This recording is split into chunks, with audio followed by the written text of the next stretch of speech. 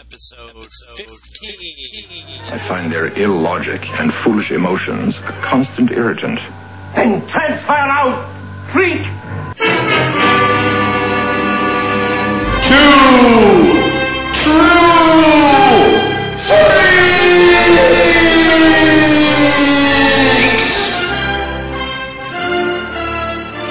You belong in a circus, right next to the dog-faced boy. I have come here to chew bubblegum and kick ass, and I'm all out of bubblegum.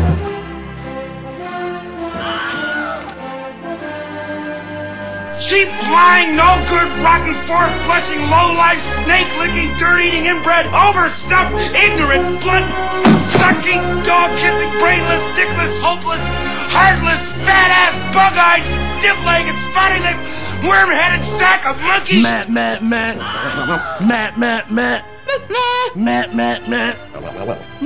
Meow.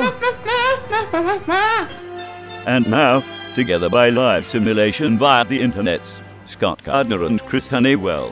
Blah, blah, blah. No, blah, blah, blah! Hey, welcome back. I'm Chris Honeywell from Two True Freaks, and I'm here with former Boston Pops timpani player Scott Gardner. And a little trivia fact is he actually played timpani on the recording of the Beatles' Yellow Submarine. How's it going, Scott? Hey, I'm alright, man. How you doing? Good. Did you get to meet Yoko while you were there? Yeah, I did. Did you get a little El Poco at Yoko? If you get my drift? Yeah. Oh, that's a scary thought right there. Yeah. No, all her singing stuff kind of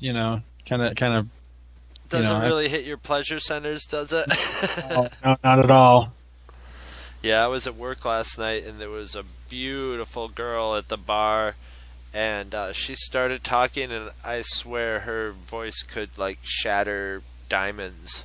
It was just so piercing, and there's just loud, crappy rock music playing, and it just sliced through it like a razor blade. Terrible. Biggest buzzkill ever. It was just like, wow, whoa, ow. Anyway. Oh, that's what ball gags are for. Yeah, that's another episode altogether. Maybe that'll be the topic of our next Thanksgiving peace message. Anyway, we're on topic today. We're in the Comics Monthly Monday world. This is our second one, so we're gonna talk a little comic books, and then we're gonna go over the second issue of The Walking Dead.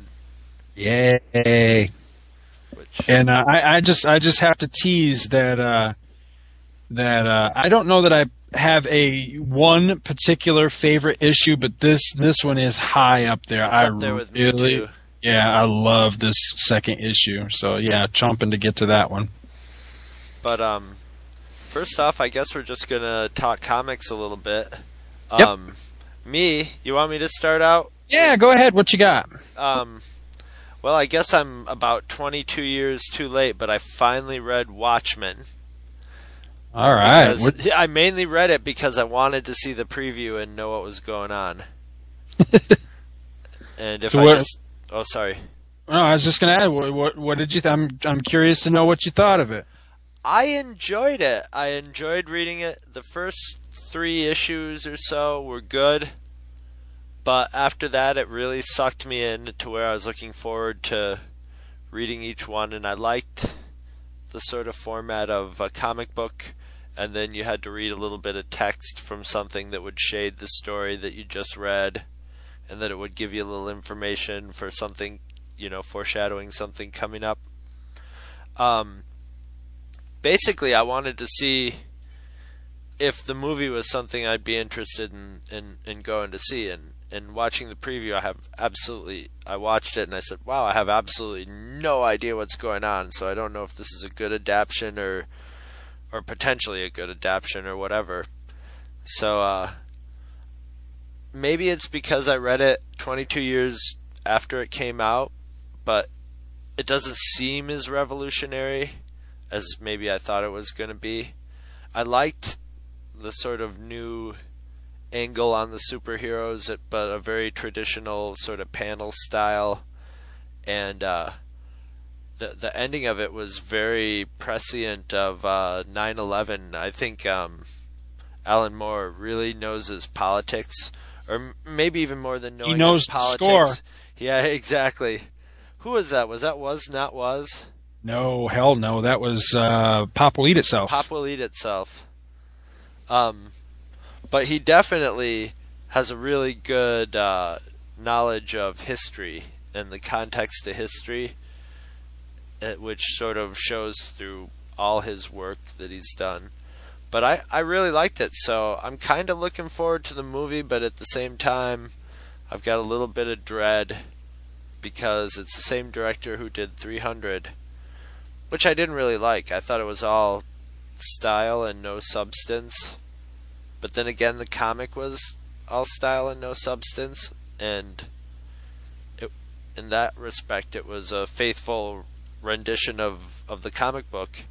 They had to pad it out to fit more time, but they didn't put anything really deep in there. It was all just visually nice, but I just didn't get into the story, it didn't suck me in. I looked at it and said, wow, that's a beautiful scene unfolding, beautiful looking, although a lot of it looked like it was just people running around in front of a green screen to me. So, but upon watching the preview now and reading the comic, it looks like it could be a pretty accurate adaptation. It looks like it could be pretty good. I don't know. A lot of people have been really freaked out, and it's weird because a lot of people have been anticipating this movie like I would anticipate a new Star Wars movie or something, And to me, I've had really no interest in it because I never read the comics, and I'm glad that something Alan Moore is getting adapted other than Constantine, and that it doesn't have Keanu Reeves in it. But he's off ruining another movie. Yeah, he's off destroying another classic, treasured, beloved favorite of millions of people. Cool. Yeah, I mean, Watchmen, it's a funny thing because it's hard to talk about Watchmen sometimes because it has a level of fanaticism that you seldom see outside of like Star Wars or Star Trek. Well, I was going to compare it to like religion, but yeah, that too. Oh, that's a religion now too. But yeah, I mean, you don't see that level of fanaticism usually outside of something like Star Wars, Star Trek, or some religion or something. But so it's one of those things that you almost have to walk on eggshells. But I mean, I make no bones about the fact of I liked it, and that's as far as I can go. I really don't see what the big hullabaloo was all about. I mean, yes, it's an entertaining story. I'm not saying I didn't like it, but it's just one of those things where I walk away from it going, it was okay, and I go on to the next thing. And I don't. It didn't change my world. It didn't necessarily even rock my world. I don't hold it up there as not, I mean, I know a lot of people where this is like, to them, this is their ultimate comic book experience. Right. This is the thing. And to me, it's like, there's hundreds of other things I would put way ahead of this. I mean, the first thing that comes to my mind, I mean, my Watchmen, my personal Watchmen is Crisis on Infinite Earths. I would put that way above Watchmen, but that, I don't know. I mean, that's just me. I mean, everybody's got their own thing that floats their boat. I will say that, I could take or leave the movie. I mean, I really have zero interest in it at this point, only because, I mean, I just don't hold Watchmen up there, as some big deal thing. And I'm curious though, because Alan Moore movies have a strange track record, I'm trying to think of any besides Constantine. Well, there was, and I took some flack for it on the forum for mentioning it in another episode, but there was the League of Extraordinary Gentlemen. Oh, right. And then there was V for Vendetta. Oh, right, yes. And, I look at either one of those and go, how would Watchmen work with this formula? Or how would Watchmen work with the other formula? Because basically, with League, you got the typical comic book adaptation. You got where somebody took the idea of it, but then ran in a whole different direction and did their own thing, and it has very little resemblance to the comic book original. And then you've got V, which, to me, V for Vendetta is a hell of a lot like Hitchhiker's Guide to the Galaxy, the movie. It's a very faithful adaptation to a point, and they get to that point, and suddenly it takes that left turn into Weirdsville where it no longer resembles the source material. Right. And so I liked V for Vendetta up till about the point of the standing in the rain sequence, whatever you call that part, where she has her moment. And then it just kind of falls flat. It doesn't have the same emotional impact and resonance and all that I think the original. I don't know if you've ever read V for Vendetta, but that's another one I would put way heads and shoulders above Watchmen. I think V for Vendetta is a comic book masterpiece, worthy of all the accolades and more accolades than it gets. Whereas I just, Watchmen to me is. I think my basic problem with the Watchmen, it was originally intended to be a story of the Charlton heroes, the Question and Blue Beetle and Peacemaker and all those guys. And for some reason, I don't know if DC just didn't want them to use those guys. They had plans for them, or they got cold feet, or where the story was going. Whatever the reason was, they didn't okay more to use those characters.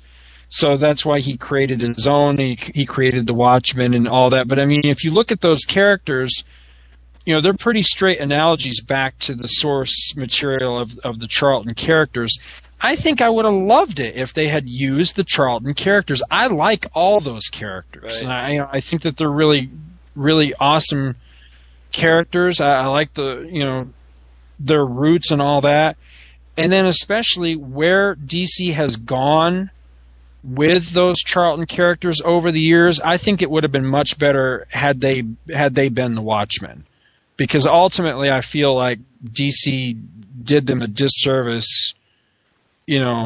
Slowly, one at a time, they were all, killed or maimed or replaced or what. And I don't know if it's a copyright thing or what's gone on, but, the Blue Beetle was, graphically shot in the head in, what was that? Countdown to Infinite Crisis book. The Question died not too long ago and was replaced. Judo Master was, I don't know if he was killed or just crippled, I forget. But, anyway, I think they just should have stuck with Moore's original thing of wanting to use the Charlton characters. And I think if they had done that, it would have meant more. It would have been recognizable characters that I actually was invested in, as opposed to, like, whole new people and all. I mean, that's not to say they weren't interesting or I didn't like them. I mean, Rorschach's a hell of a great character, but imagine Watchmen if Rorschach actually was the Question, which, he was supposed to be. And I don't know, I think I would have liked it better. I think it would have climbed higher on my, on my list and been more. I think I would be more in the camp of the whole rest of the world that holds it up as such a big, big deal. Well, it was like Lord of the Rings in a lot of ways, where before this movie was made, there were people saying, "Well, it's unfilmable. You'd never be able to make it into a movie." And when I read it, I was like, "Yeah, you can make this into a movie. You could. There's plenty you could trim down and condense." Well, see, that's the problem. Is that how are people going to respond to that? Because they're not going to like it. Yeah, exactly. See, I said that people have before. Their favorite parts of things, and people are going to lose some of that. I don't see them doing like the whole side story of the little black kid who's reading the comic book about the pirate. That's just sort of, he's reading this comic book and it's sort of reflecting into the story that's going on, but it isn't a real, it builds that kid's character, so when at the end when things happen, it gives it some more resonance, but you wouldn't need it in the movie, you would focus just on the superheroes. And the news vendor who's, it's like the kid and the news vendor. There's a whole going on there, and there's a battling lesbian couple, and then there's a social worker and his wife who are having a fight, and that all goes on sort of around the story, and I'll bet you that all gets cut out. See, ultimately, Watchmen movie, things like The Watchmen and things, especially like, say, League of Extraordinary Gentlemen, ultimately they make me feel like a hypocrite, because they go with that idea, they take the basic premise, but then they have to whittle it down, they have to alter it, they have to, do whatever they do to make it a movie. And when I'm not invested, like I wasn't invested in League of Extraordinary Gentlemen, I enjoy it, right. Because I can watch it and I can go, okay, that, like, it's its own thing. I don't know how, I don't know why it bothers people so much that I liked League of Extraordinary Gentlemen. I feel like I'm always on the defensive when I talk about that movie because I take so much shit for it, but I'm sorry, I liked that movie. What do you want me to say? I liked it. I thought it was pretty cool. I realize that it's nothing like the source material. Typically, that sort of thing bugs the shit out of me, but it only bugs the shit out of me when I'm invested. Right. Like Superman, Superman the movie, Superman Returns, rather, bugs the living hell out of me.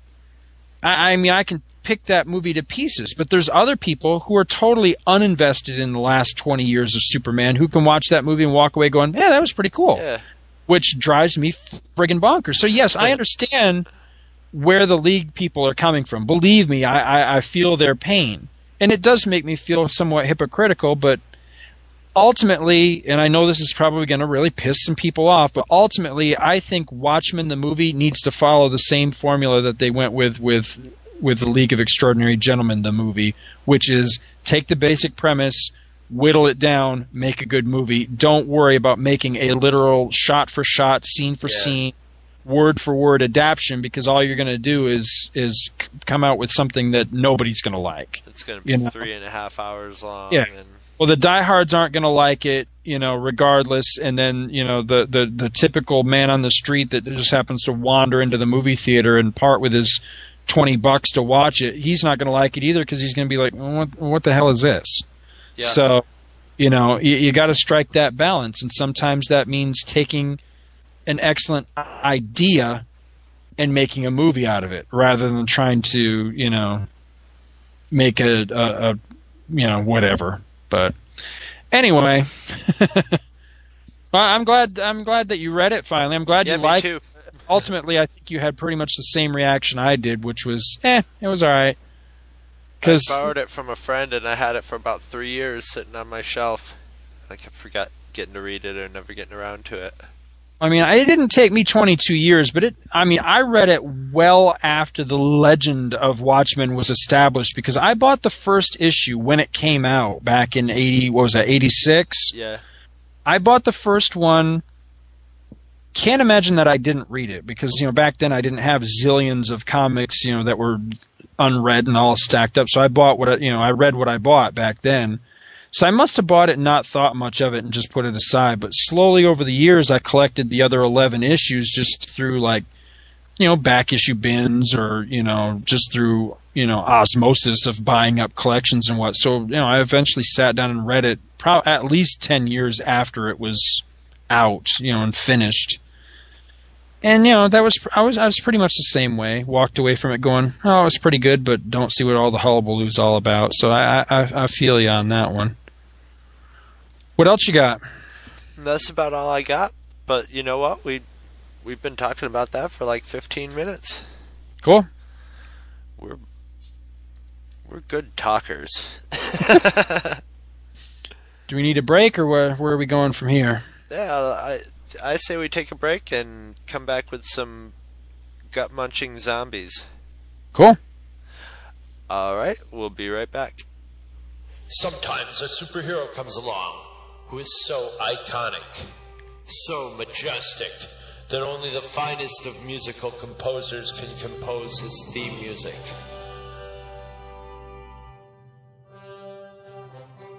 And sometimes you get superheroes that get this. Wonder Woman, Wonder Woman, Wonder Woman, Wonder Woman.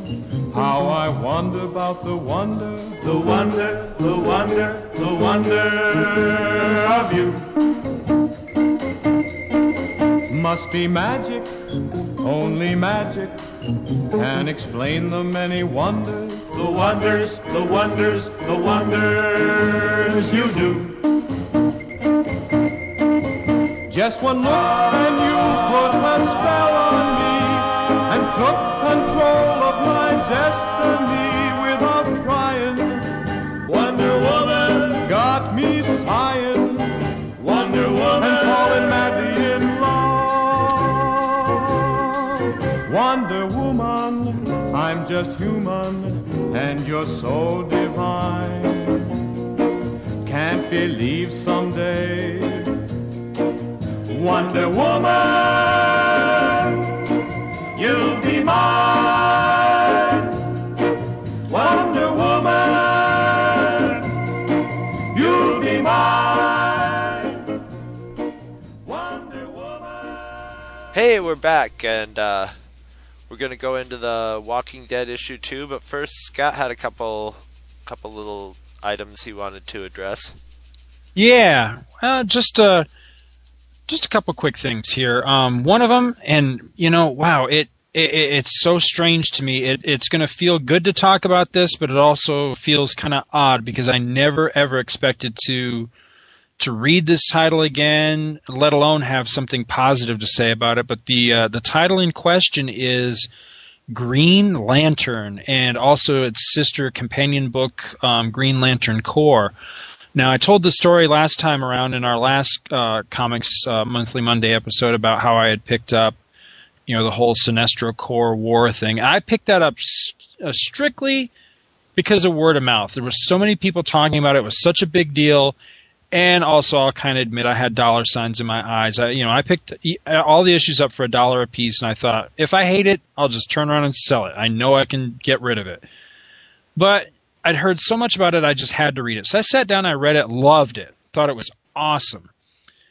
But I got to give you a little bit of the backstory. I had sworn off Green Lantern. I had sworn, you know what, that's it, I'm done. I'm never reading this again. And the whole reason why, I never liked Hal Jordan. I didn't like him when he was alive. I didn't like him when he was Green Lantern. The only Hal Jordan story I ever liked was when he finally went evil. He killed the Corps. He did all the shit that he did, and then Kyle Rayner became Green Lantern. I am a Kyle Rayner Green Lantern fan. I loved Kyle Rayner. I thought he was awesome. I got the whole run while he was Green Lantern. I really enjoyed it. I thought for the first time Green Lantern was finally an interesting character in an interesting book, and I really enjoyed it. But then when they brought Hal Jordan back, which now looking back on it with 2020, vision, hindsight vision, I can see where that was an inevitability. But I hated it. I just thought, it undid the whole thing. I just was never on board with it. So I said, that's it. I'm done with Green Lantern. I just don't give a shit anymore. They're bringing back, this boring ass character I could care less about, blah, blah, blah. But then I read the Sinestro thing, and I was like, you know what?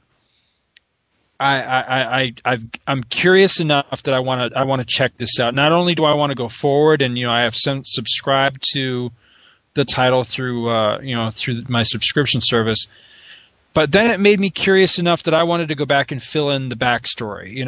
I only knew so far back. So, over the course since the last episode that we did on comics, I went all the way back to Green Lantern Rebirth, which was when Hal Jordan was redeemed and basically was restored to life.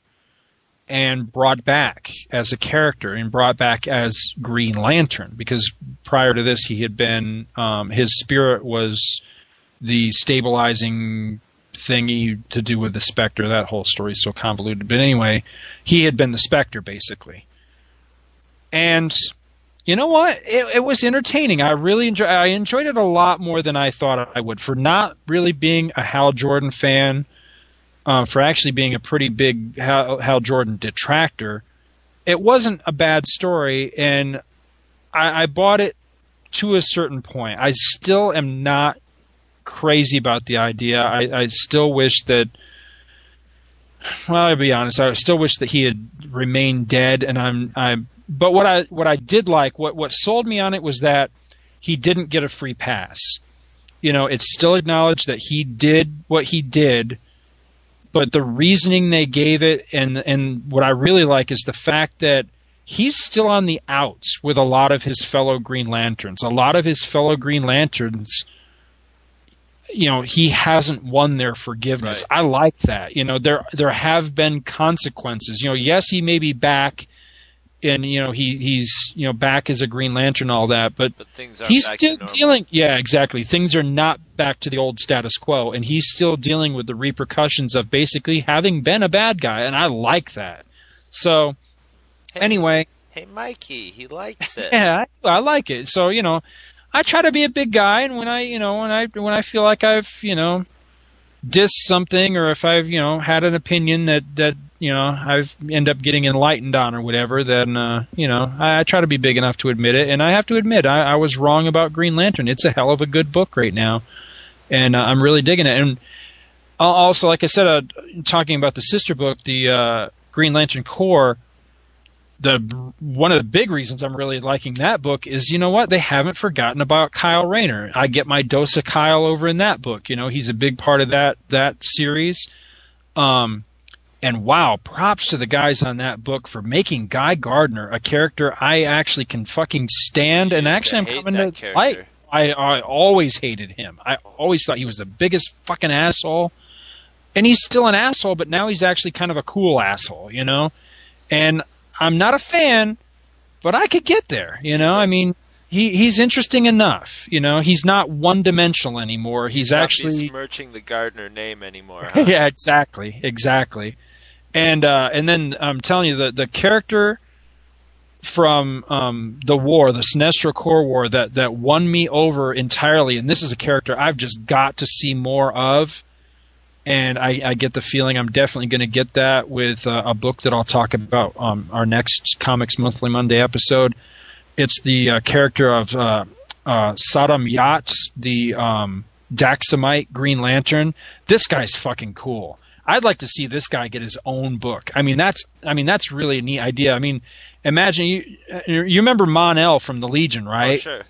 Mon-El was from the planet Daxam. He was a Daxamite. So basically, they were like the Kryptonians' stronger cousins. So when Daxamites come to Earth or like into a yellow sun atmosphere, they're actually a little bit more powerful than Superman. So imagine Mon-El, for example, as a Green Lantern, and that's basically what you get with this guy, this Saddam Yat, is you get one of the most powerful creatures in the known galaxy to begin with, but then on top of that, he's a Green Lantern. And you got just one hell of a cool character. So I hope they continue to develop him, and I hope he continues to rise in prominence in the scope of what's going on with DC, and it looks like that's where they're headed, because he looks like he's going to play an important part in another thing that's going on right now, and I'll get to that next time around. So what else you got? The other thing, real quick, is just a website that I want to shout out. I don't know how much traffic it gets or how much people really know about it, but I think it's a really cool site, and just wanted to let folks be aware of it. It's called the Jonah Hex Corral website. It has a web address that's actually very long and complicated. So if you just simply do a Google search for Jonah Hex Corral, it's Corral is spelled Corral. This is basically everything you need to know about Jonah Hex. And Jonah Hex is one of those books that I'm just going to continue to talk about it and continue to pimp it. You need to be reading Jonah Hex. It's a fucking great book. It's just not getting the love. People just, I don't know what the holdup is, but people just don't seem to be latching on to the title. Westerns have never been a huge seller, not since before. Not since since like the 50s, probably. Yeah, not since 60s. Superheroes came back. But I'm telling you, don't write it off just because it's a Western book, because it's so much more than just a Western. But anyway, talking about this website. I'll also make a point to put a link on our Libsyn site. Yes, please. Yeah, the website's awesome. I mean, you get character bios, you get appearances, you get what's coming up in the world of Jonah Hex. There's always fresh new articles about him. Just everything you want to know about him. But what I really like is it's meticulously researched as far as all of his appearances, everywhere he's ever appeared. There's summaries for a lot of those issues, so you can get an idea what the story was about. Just super detailed, excellent website. And so check him out, and let him know that we sent him over. Two True Freaks sent you, because I've actually helped contribute in small ways to that site and credited on there. So I thought that was kind of nice of the guy, because I didn't do anything major other than point out a couple of appearances that he had missed. So anyway, check him out. Let him know that we sent you over. So now we are going into The Walking Dead number 2. Cue all right. The evil music. All right, you want me to do the quick and dirty summary on this one? I'll let you tell the story. I might throw in a few things here and there, but... All right. So we've got The Walking Dead number 2, and beautiful, beautiful cover by Tony Moore on this one of Rick riding into Atlanta, and we'll get back to this because I have some things to say about this awesome cover. So this issue starts off exactly where we left off at the end of issue 1. You'll recall we left off with Rick driving out of his hometown in his police car.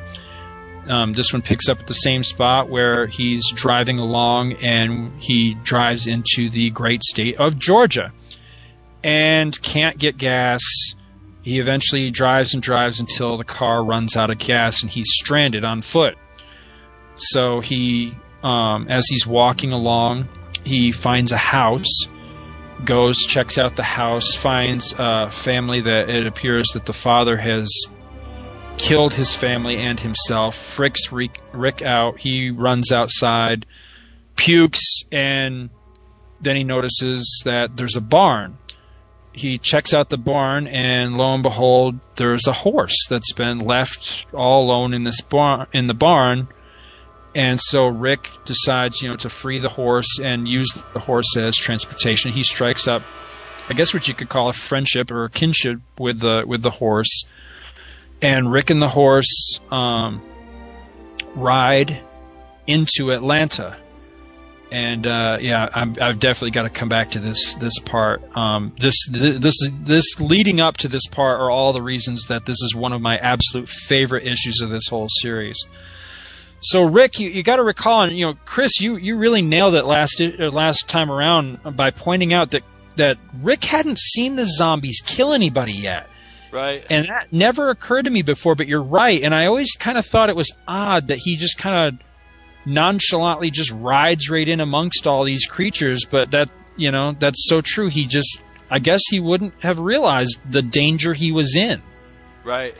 And he literally rides almost too late. Almost, yes. He rides the horse right into downtown Atlanta and is instantly surrounded by what's got to be millions of Walking Dead. And they pull him off his horse and commence to eat the horse. And it's really just through sheer dumb luck, that he's not, instantly beset upon. And while he's busy trying to defend himself and shoot his way out of the situation, he's suddenly snagged by the collar by someone who's not dead, who, tells him to stop shooting and follow him. Let's get out of the city. And this guy's name's Glenn, right? I'm trying to remember his. Yeah, so Glenn saves Rick's life. Shows him where to go. They climb up fire escapes and run across building tops and all these things to basically escape and elude the mass of crowd of zombies that were attracted by Rick's gunshots, and they escape from the city.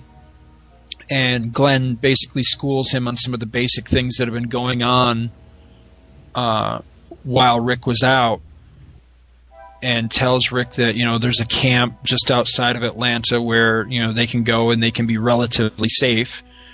And they walk up on the camp, and as they get to the camp, now at this point, Rick is assuming his family's dead, right? Because Glenn has basically told him if anybody in Atlanta is dead. They put everybody in Atlanta, and it spread. Everybody who got shoved in there by the government is dead now. So he thinks that his family's done. That's right. Yeah, thank you for catching. Yeah, I totally glossed over that. So as they walk up to the camp, Rick has a total holy shit moment where he actually says holy shit. Says holy shit. And his wife and young son come running up to him and embrace him in their arms, and the family is reunited, and that's where we end with issue number 2. So, thoughts on this issue? I want to go right back to the beginning and go right back to the cover. Now I live maybe 45 minutes from this view that Rick is seeing on the cover. When I'm actual road. Oh well, I'm not literally this road for per se, but if I drive I-20, which basically cuts across the state, if I were to leave my house right now, make my way a few miles to I-20, get on I-20 and head east, when I come up over a certain hill not far from Six Flags over Georgia, I see the exact view on the horizon that he's seeing on the horizon here, that shot of Atlanta. It looks exactly like that. And so that just looks really cool to me. Just it literally does. So often in comics, we get Metropolis or Gotham City or what. He could have easily done that with this. This could be, or they could even say, New York or Atlanta, but they give you maybe the Statue of Liberty, but it doesn't really look like that. Or Atlanta literally does look just like this picture. So I thought that was awesome. That they nailed. Yeah, maybe he did his homework and got some pictures, and that's another thing I was going to want ask you about. There's a shot later on where he's going in on the thruway into Atlanta. Yeah, we'll get to that one. Okay. Yeah, that was definitely something I was going to. Well, going right into the beginning of the issue, the first panel is driving along in the dark, which, a lot of stretches of road look like that. A lot of stretches of road look like, a lot of the panels right in the beginning. But the one right off the bat that strikes me especially hard is the last panel on page 1 with the cop car. Right. Running out of gas, and there's the 2 abandoned cars and the little overpass. This literally looks like the stretch of I-20 where I would get on I-20. It looks just like that. There's a flea market. I can imagine up over that hump, that hill, right, the highest hill, right up over that would be like where the Bowden flea market would be. I could literally picture it there, and it's like that is just too close to home for me with the issue about the zombie fucking apocalypse, that I can picture myself like 20 minutes down the road from where this cop car is. And reading this for the first time, it was like, wow. I felt like Rick had driven by my house, it was really a weird feeling. And there are several panels in this where, after Rick gets the horse and he's riding along there, another one is the bottom of page, I think it's page 9, where he asks the horse, "So you got a name?" And that, again, that stretch of road and that picture wow, I mean, it's like it's right from around here. You know, it's really just kind of unnerving. You know.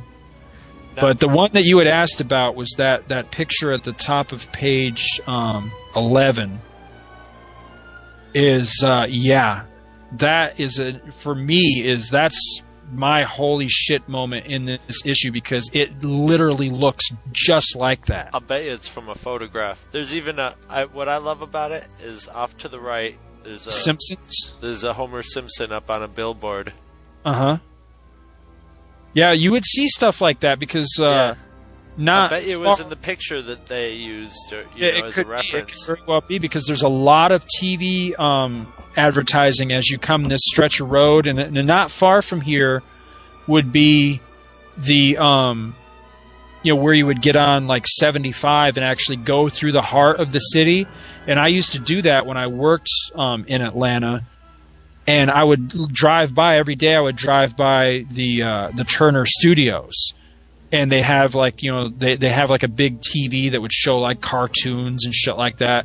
So there was a lot of TV station advertising, and they would show pictures of like the local news team or the Simpsons or whatever the hot new TV shows were. And even today, you drive through Atlanta, and that's predominantly what you're going to see is advertising for television. So yeah, I mean, seeing the Simpsons there on that and whatever is really cool. And not far from this stretch of road back at the time this would done, would have been out. Would be. Let me think. What year was this? 2001. That this comic came out. Yeah. What year did this come out? It's 2003. Okay. Years, yeah. 2003. So yeah, by this time I'm trying to think if this was still Brave Stadium would have been there, or if the Turner, I think Turner Field was up by then, because that. Anyway, yeah, not far off in the distance, like in the right would be where you would go to the stadium and all that. So it's just really ultra real to me in this moment, that it's like, wow, this is happening right down the road, it was the whole feel of the issue. The very next panel where he's riding under the I know exactly where that is, Well, Tony Moore really has a feel for realism in the, there's it's kind of, a lot of his panel is minimalist, but he puts a lot of detail into, say, page 4 and 5. There's a close-up of the bumper of his car. You can see the bugs stuck to his car, and the way the birds are sort of positioned up in the sky. It's just a very realistic. It captures the feel of, maybe a fall day. Right. And then the next page 5, this whole stretch of it, I think of it as the Clint Eastwood section, because that middle frame, he looks like Clint Eastwood. He's got the squinted eyes, the set jaw, the hat, and the next thing he does is find a horse. You're right. And saddle up on the horse, so it becomes a western for just a little while, and then that gets derailed as soon as he gets into Atlanta. And I also wanted to mention there's a little that when he finds the family and the father's killed everybody and shot himself. That's a really amazing panel. Just the one, it's like a third of the bottom of the page, or it's a third of the page, and you can put it. It's just so well done. You can put together just basically what happened. You could tell they were very religious. They've all got Bibles in their hand, and there's a cross up on the wall. So they were probably a religious farming family and probably thought the apocalypse had come. And the father sat them all down. They probably all prayed, and then he shot them and shot himself. Yeah, Rick's reaction in this is so human, and to me is so utterly realistic, because I think this would be my exact reaction. Yeah. It's like, just shock, horror, makes you sick. Well, he smells it first. he's walking in the house, and then he gives a little sniff, and he's just like, ah. And he's a cop too, so that image is so. I mean, it's really disturbing. Mm-hmm. But that's what Tony Moore. I mean, that's what Tony Moore excels at. I mean, this is kind of a peek at things to come when he went to Exterminators. Exterminators was chock full of images just like this. You know, very disturbing, lots of creepy, crawly bugs and corpses rotting with, you know, maggots and things crawling through it. Just really sick, twisted, you know, like beautiful horror is how I would describe it. You know, it's beautiful to look at, but it's a horrific image. So yeah, he's just something else when it comes to that. The shot of him opening up the barn door and the horse looking back at him is also a beautiful shot. He manages subtly, by just the way he captures the essence of like an alert animal, domesticated animal, just the look that this horse is giving him. You know, you can tell the horse probably stood up and was looking at him like, oh, finally I get fed, you know, after a month. Right. Or however long it's been. It's been at the longest a month. And this is also the place where Rick finds his hatchet, which comes in handy a lot in upcoming issues.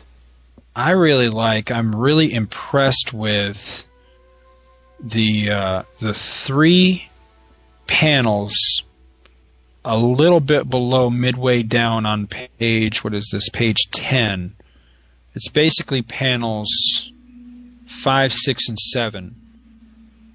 You know, a lot of times, a lot of artists, no matter how awesome they are, how great they are, sometimes they have trouble with expressions or raw emotions. And in 3 panels, Rick goes from a happy memory and a smile on his face and like a good recollection, a good memory moment, to anguish, just like looking like he's just going to bawl his eyes out in 3 panels. And I mean, this is the kind of thing that you know, it really only masters can do that. I mean, I think of people what's the guy? I think it's Kevin Maguire, the guy who did so much of the Justice League stuff. I mean, he was really good at that, but from like a comedy angle, he could nail characters and faces and things, but in a comedic way. Yeah, I mean, John Byrne always had good facial expressions. I mean that just you know, just to be able to do that so rapidly, to go from one emotional side of the spectrum to the other in 3 panels is just amazing artwork to me. Because that middle one is even, I would even describe that as halfway. You know, he's happy nor sad. He's just you can see it coming across his face. Exactly. Yeah. And it's really funny as you're reading along with it, as you're reading his recollection. It's a recollection of his wife going into labor and his son being born. You know, and he's sort of thinking about how, you know, these good memories make him feel better. And just about when you start thinking, yeah, this is a real good memory, he's talking about his kids, but he doesn't know if they're alive. As soon as you're starting to think about that, that's when he figures it out too. Right. You know, so it's like what you said about very human reactions. I think that basically sums up this whole book. It's how humans react. Exactly. To trauma, to extreme trauma, to the point of where it's beyond horror. I mean, you know, death will become a part of everyday life. Whether it be someone you know dying or being surrounded by dead people, death is always snapping at your heels in this, and this is how, you know, basically, no matter how much trauma a human being can go through, how there's always that will to survive. And I think that going on. I think that so many genres, particularly comic book genres, not just horror, could learn so much from this book. Sure. with that basic concept of take any concept, take any idea, no matter, I mean, because when you think about this, I won't say it's ridiculous, but it's highly unlikely that dead people are ever going to rise up and do what's happening in this issue. But you take that basic idea, set aside whatever inherent ridiculousness or unbelievability may exist in it, and approach it from the angle of what would real people, how would real people react. That to me is why this book works. That's why that never pick up a zombie book are hooked on this, because they're hooked on the fact that, holy shit, these people exist to me. They're utterly real. And so I think you could take, a guy that dresses up in his underpants and goes out and flies around and saves people. You could make that work the same way if everybody else in his world was a totally real human being.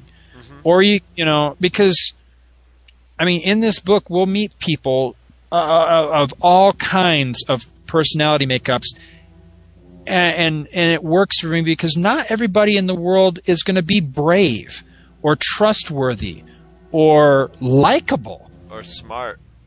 Exactly. I mean, and that's why it's clicking. And kudos to him. That just it's just amazing. I agree. I imagine he's winning a lot of awards, and he should keep winning awards because and this should get acknowledgement beyond comic books, because it's good writing is such a rare thing these days. Not that there isn't, since there's such a huge slew of media and people are always complaining about how TV and movies are crap, and they are, but there's always really good people doing something somewhere. I've never had trouble finding more than enough TV and movies to watch. Movies less so, but TV, comic books, I'm always able to find something good. Comic books, I'm down to just a few that are really good, but this stands out across media. This is good writing if you were an author, an author of a text style book. It's good writing if you're writing a script. The storytelling is just amazing in this, and it should be getting mass popularity. Although I don't know I guess zombies are mass popular now. I guess they're a popular thing, so it seems I don't this know book that that's necessarily a good thing, though. There was another new zombie that came out just recently that I just out of sheer morbid curiosity, I flipped through it, and horrible. I mean, and not good horrible. I'm talking like horrible. It was just ugh. And that's the only downside. Well, I mean, you can't blame The Walking Dead, though. I mean, you really can't blame. No, whoever does anything good is going to get copied and ripped off a million times, and people are going to grab their coattails. That's just how it goes.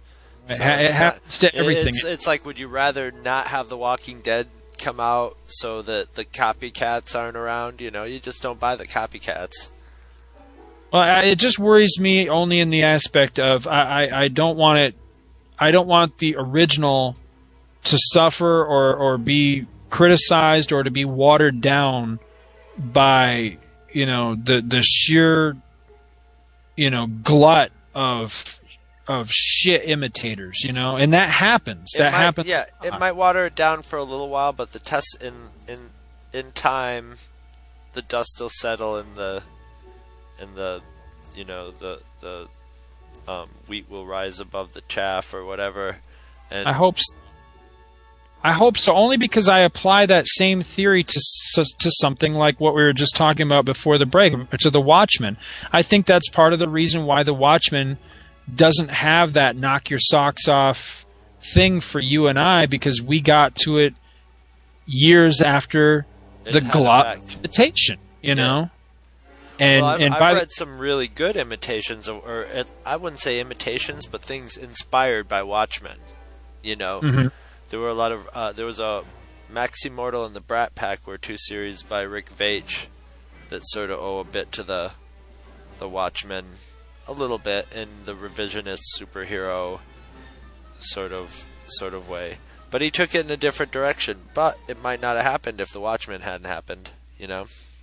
I just, you know, I look back and, you know, you look at, you know, you take somebody today, you take, say, your average, I don't know, 18 to 20-year-old today, show them Psycho or the original Night of the Living Dead, or the original Halloween, and they're going to look at that and go, this sucks. You know, what's so, why is this so, well, I mean, look at The Exorcist. I had never seen The Exorcist until about 2 years ago. We rented that special edition thing that came out not long ago. Must have been like, this is a well-made movie, but it probably didn't scare the hell out of you. I didn't even think it was a well-made movie. I mean, honestly, I walked away from it going, what is the deal with this movie? And so that's, you know, when you get to that point where you have a legend, and then you have a legend that has had just, you know, just sheer, you know, repetition and a glut of imitators, and a lot of them that were shitty imitators, you know, it can suffer. It can suffer from being watered down to a point to where, you know, someone comes along and says, I need to, you know, because that's why I like, say, take like Citizen Kane, for example. Never seen it. And I'm scared to watch it because I will want to see it and see it for the legend that it is, and I know I won't. I know I'll watch that movie and walk away going, what's so great about this? Because the thing about Citizen Kane is it wrote the language of film, of film from that point on, the way that a story could be told in a movie. But all that's so basic now, and it was so established after that it looks like an old movie. It looks like it's very beautifully filmed, and it's an interesting story to watch him rise and then fall. But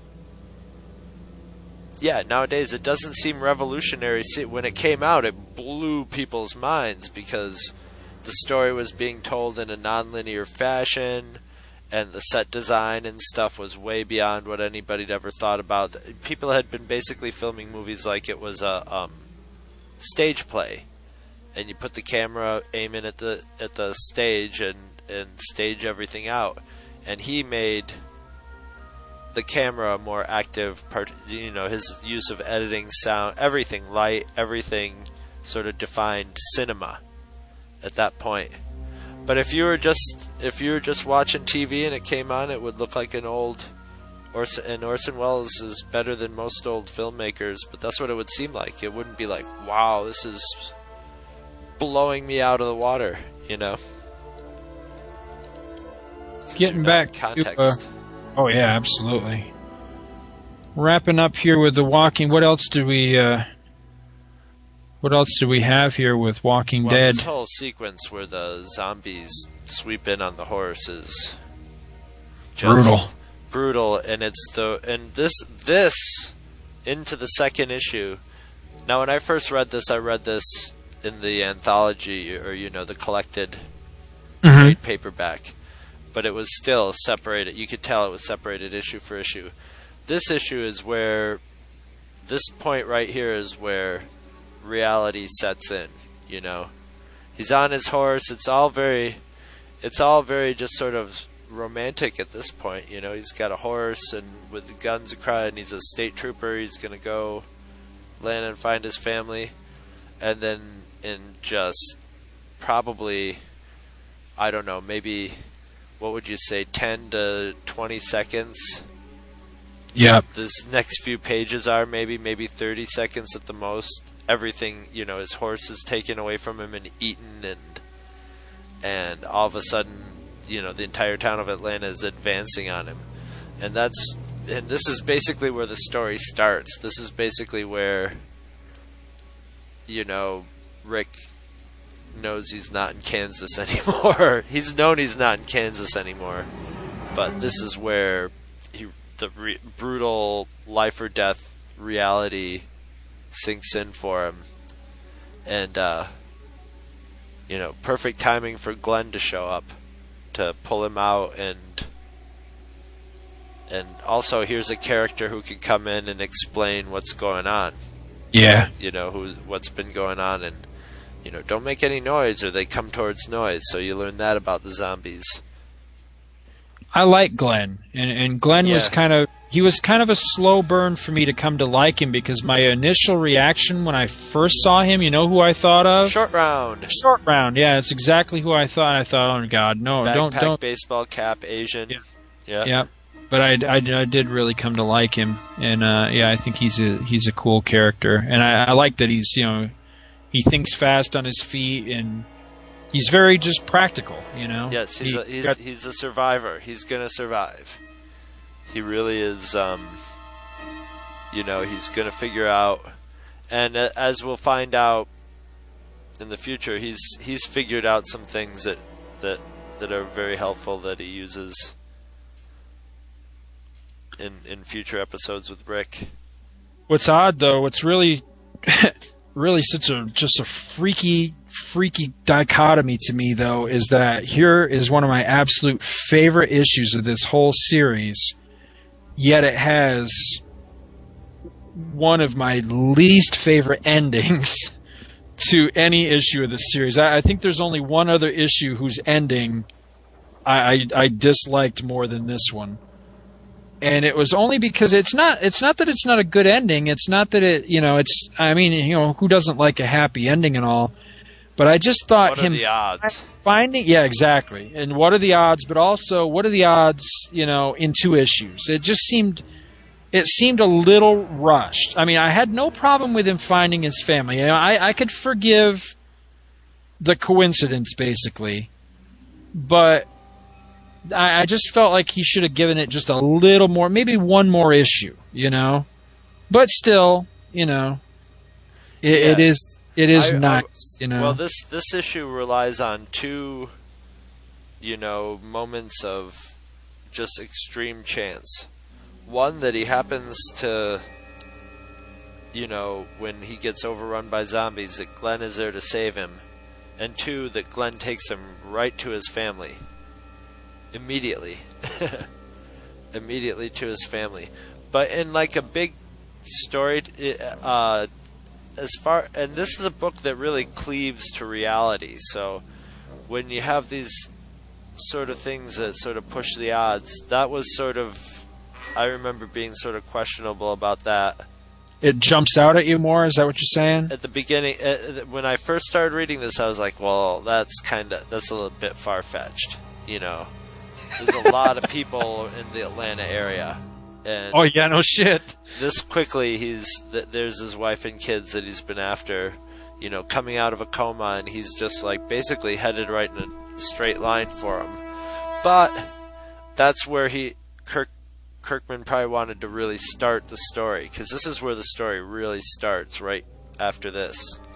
So he probably wanted him together with his wife and kids, but this was the way he sort of wrangled it to happen. And it also, I'll forgive it, because there's a sort of trial by fire entering the underworld feel to it, where, I mean, I'm going to cut back into issue 1, but it's got a sort of going to hell aspect to it, where Rick's been in a coma. Rick dies, metaphorically, and wakes up in a new world that's very hellish, and it would almost seem like that crowd of zombies in Atlanta was like the crossing over point where it goes from the old world into the new world of zombies, or crossing the river Styx into Hades, I don't know. Am I reading too much into it? Maybe. I can kind of see that now that you say. I just thought of it. But so it could be total bullshit. Well, something I thought of though is you almost have to forgive it, because if you get too anal about it and you have that, this destroys how ultra real it's been so far, then you kind of cross into that thing like Wizard of Oz where people bitch about, well, where did Dorothy get that bucket of water? It wasn't for a second. It's like, are you fucking kidding me? Well, you're talking about a movie with like talking scarecrows and walking tin men, and you're going to bitch about the a continuity flub with a bucket of water? It's not an insane stretch of credibility, but I'm glad he got it over with at the beginning. Just sort of get it out of the way in the first couple issues, because really after this there isn't anything that straining in the reality version as far as I'm concerned. There's nothing. That was the most stretched coincidence in the whole 54 issue or whatever that's up to's run, and it was right in the second issue. Nothing comes immediately to my mind either now that you say that. So get it out of the way right at the beginning and get on with this story, and that's exactly what he did.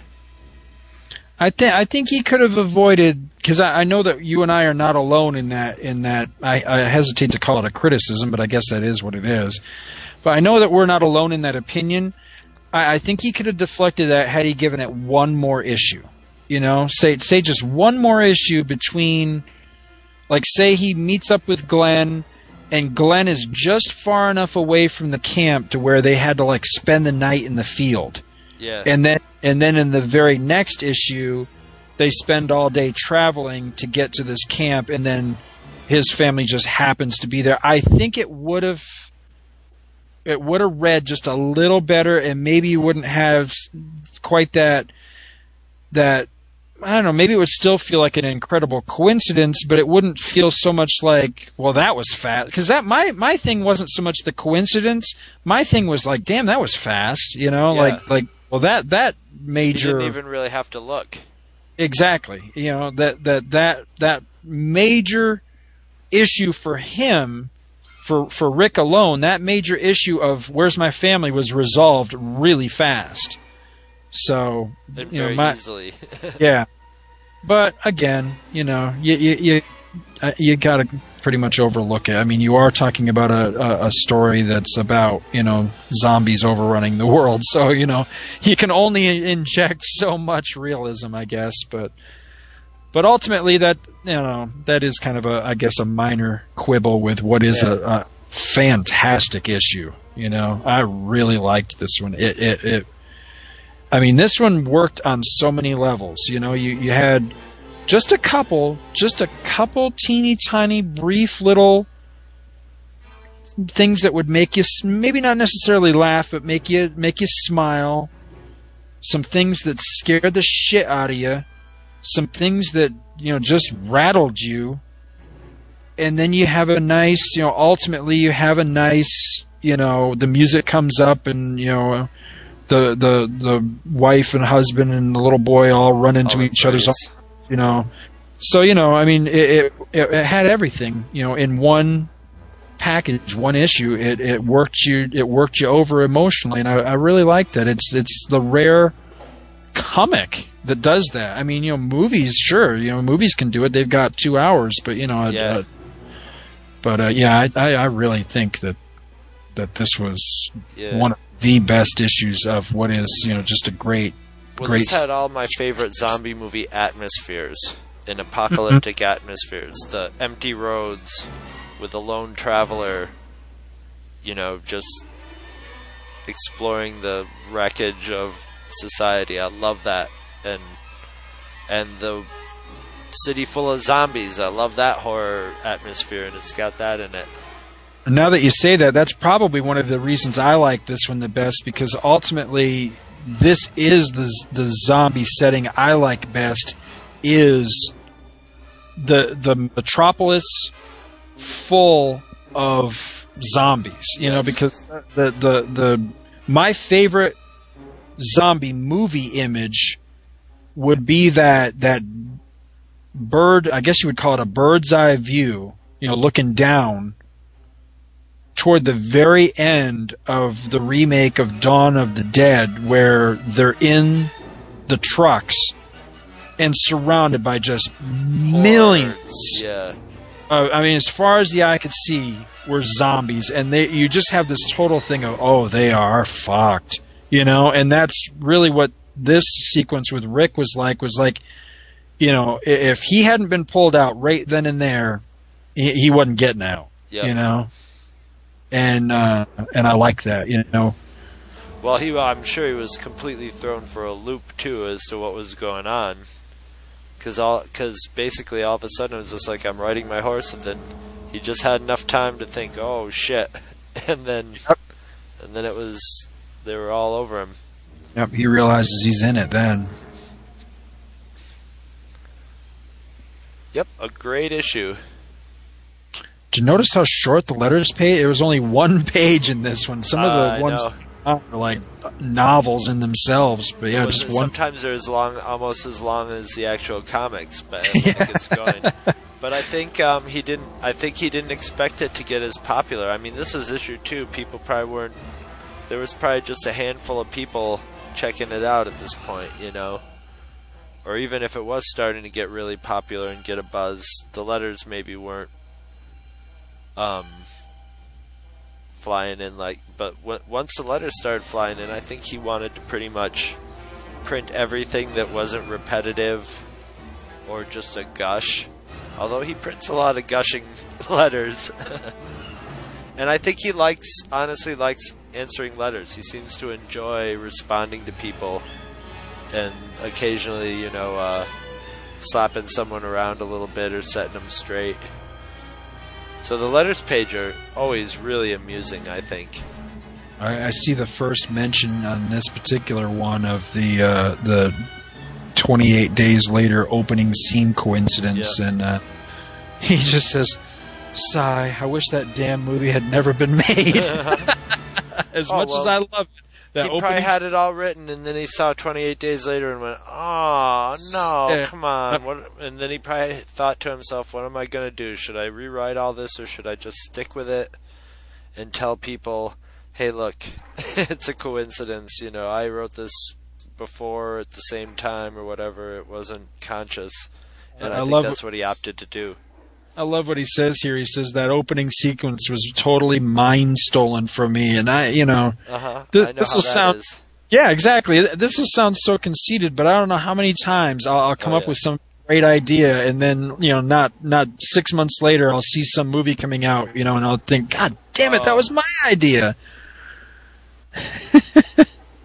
Yep, I remember in high school having this idea, and maybe I don't know if it was you and me both talking about it, but it was basically sort of the idea of the Terminator. It was somebody from another time coming to assassinate someone, and I think they appeared in a dumpster. They materialized in a dumpster. That sounds kind of familiar now that you say that. Doesn't it? It was something we just we would. I don't think we ever put words onto paper about it. But I specifically remember coming up with this idea, and it's he's from the future, and somehow he gets transported here, and when he appears, it's almost a random location, so he ends up in it was like a bum is rummaging through the garbage can or goes to rummage through it and finds him in there and is killed horribly. But yeah, then 2 or 3 years later, there was the Terminator. They've got us bugged, man. That's it. They've been watching us since middle school. Final thoughts on Walking Dead number 2? Can't wait for Walking Dead number 3. Yeah. And as I'll probably be able to say at the end of every episode of this Walking Dead, as long as we do it, which is hopefully indefinitely, it's only getting better. It's only getting better from here.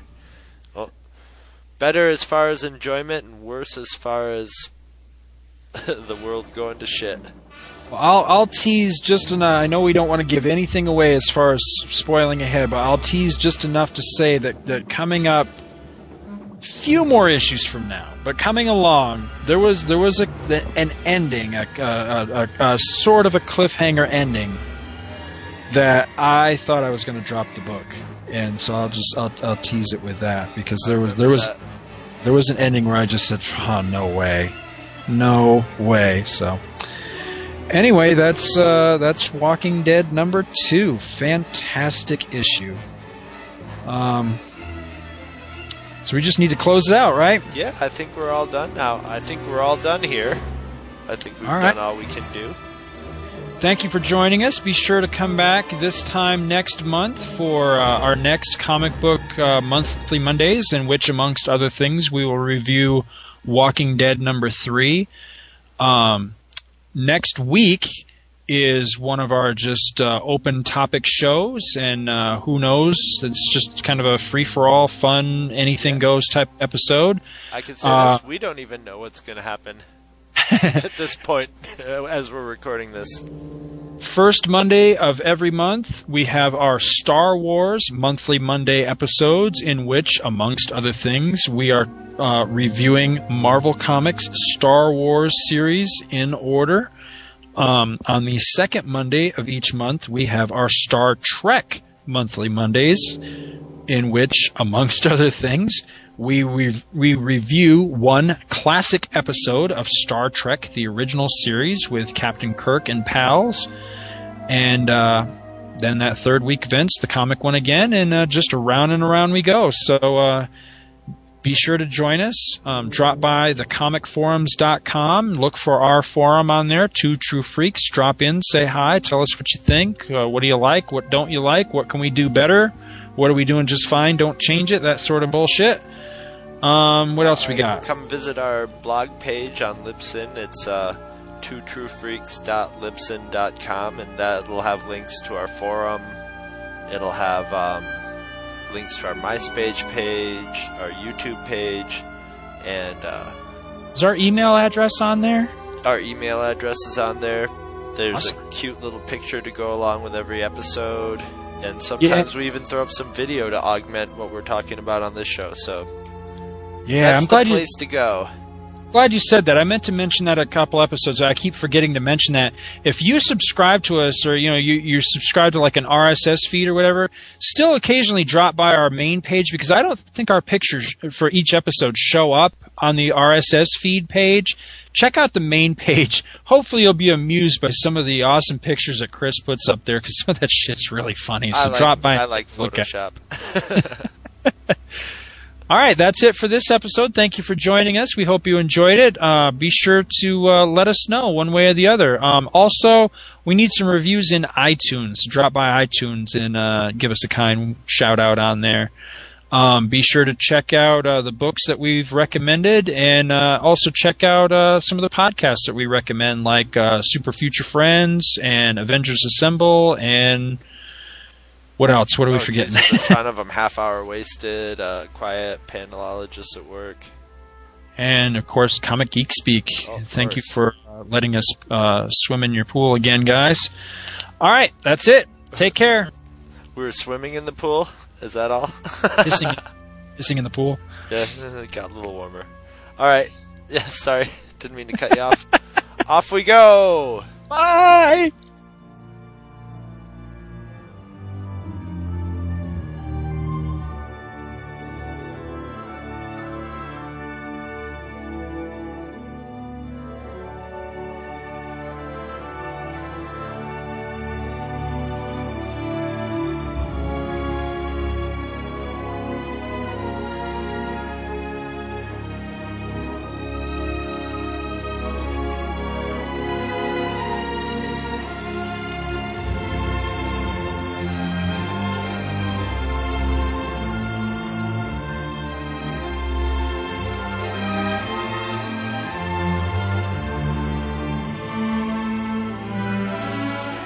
Oh, you're still listening.